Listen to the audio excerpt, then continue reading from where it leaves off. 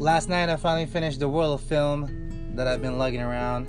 If you haven't have this joy of shooting film, I think you should. However, we had a slight disaster because one, I was kind of reeling the film, right? I was going about it, and then I gave it to my wife because I was like, "Hey, babe, does this feel like a little stuck to you?" So she kind of did it, and then I got frustrated, and then I did one of those boo-boo things where I popped the lid at the back, and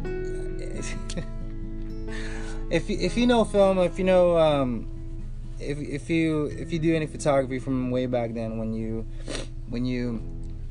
reel the film, it's really important that you do not, let any light in there while you're reeling or while you're kind of doing your thing, so it doesn't damage the roll. But before I tell you what happened, a word from our sponsors. Okay, so we're back. So the roll, it popped on me, and when it did, my heart kind of broke ever so slightly. My heart sank. It really did, because those were 23 shots of this first roll, of this first color roll that I've shot in a while, and I know, like, all of the memories of the photos just kind of zoom by my head. And it's just like, oh, it's gone. It's no more. It's too bad. Yeah, that's what happened, folks. I exposed the film. I exposed the raw film. It didn't go into itself. It just kind of got stuck there. It kind of actually went out the other way. Like I did something where the roll fully came out. Or the film fully came out of the roll, and while you're kind of winding it back, it wasn't gonna wind back anymore.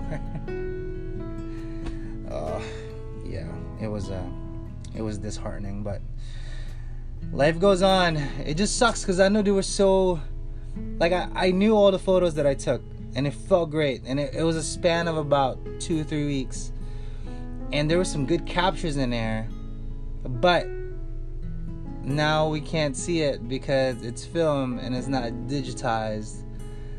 And I can understand why we moved on from the whole film process, where it became digital, so it actually saves onto a file instead of onto this roll. But oh man, so we try again. It is what it is. But folks, hopefully you don't do the same mistake that I do.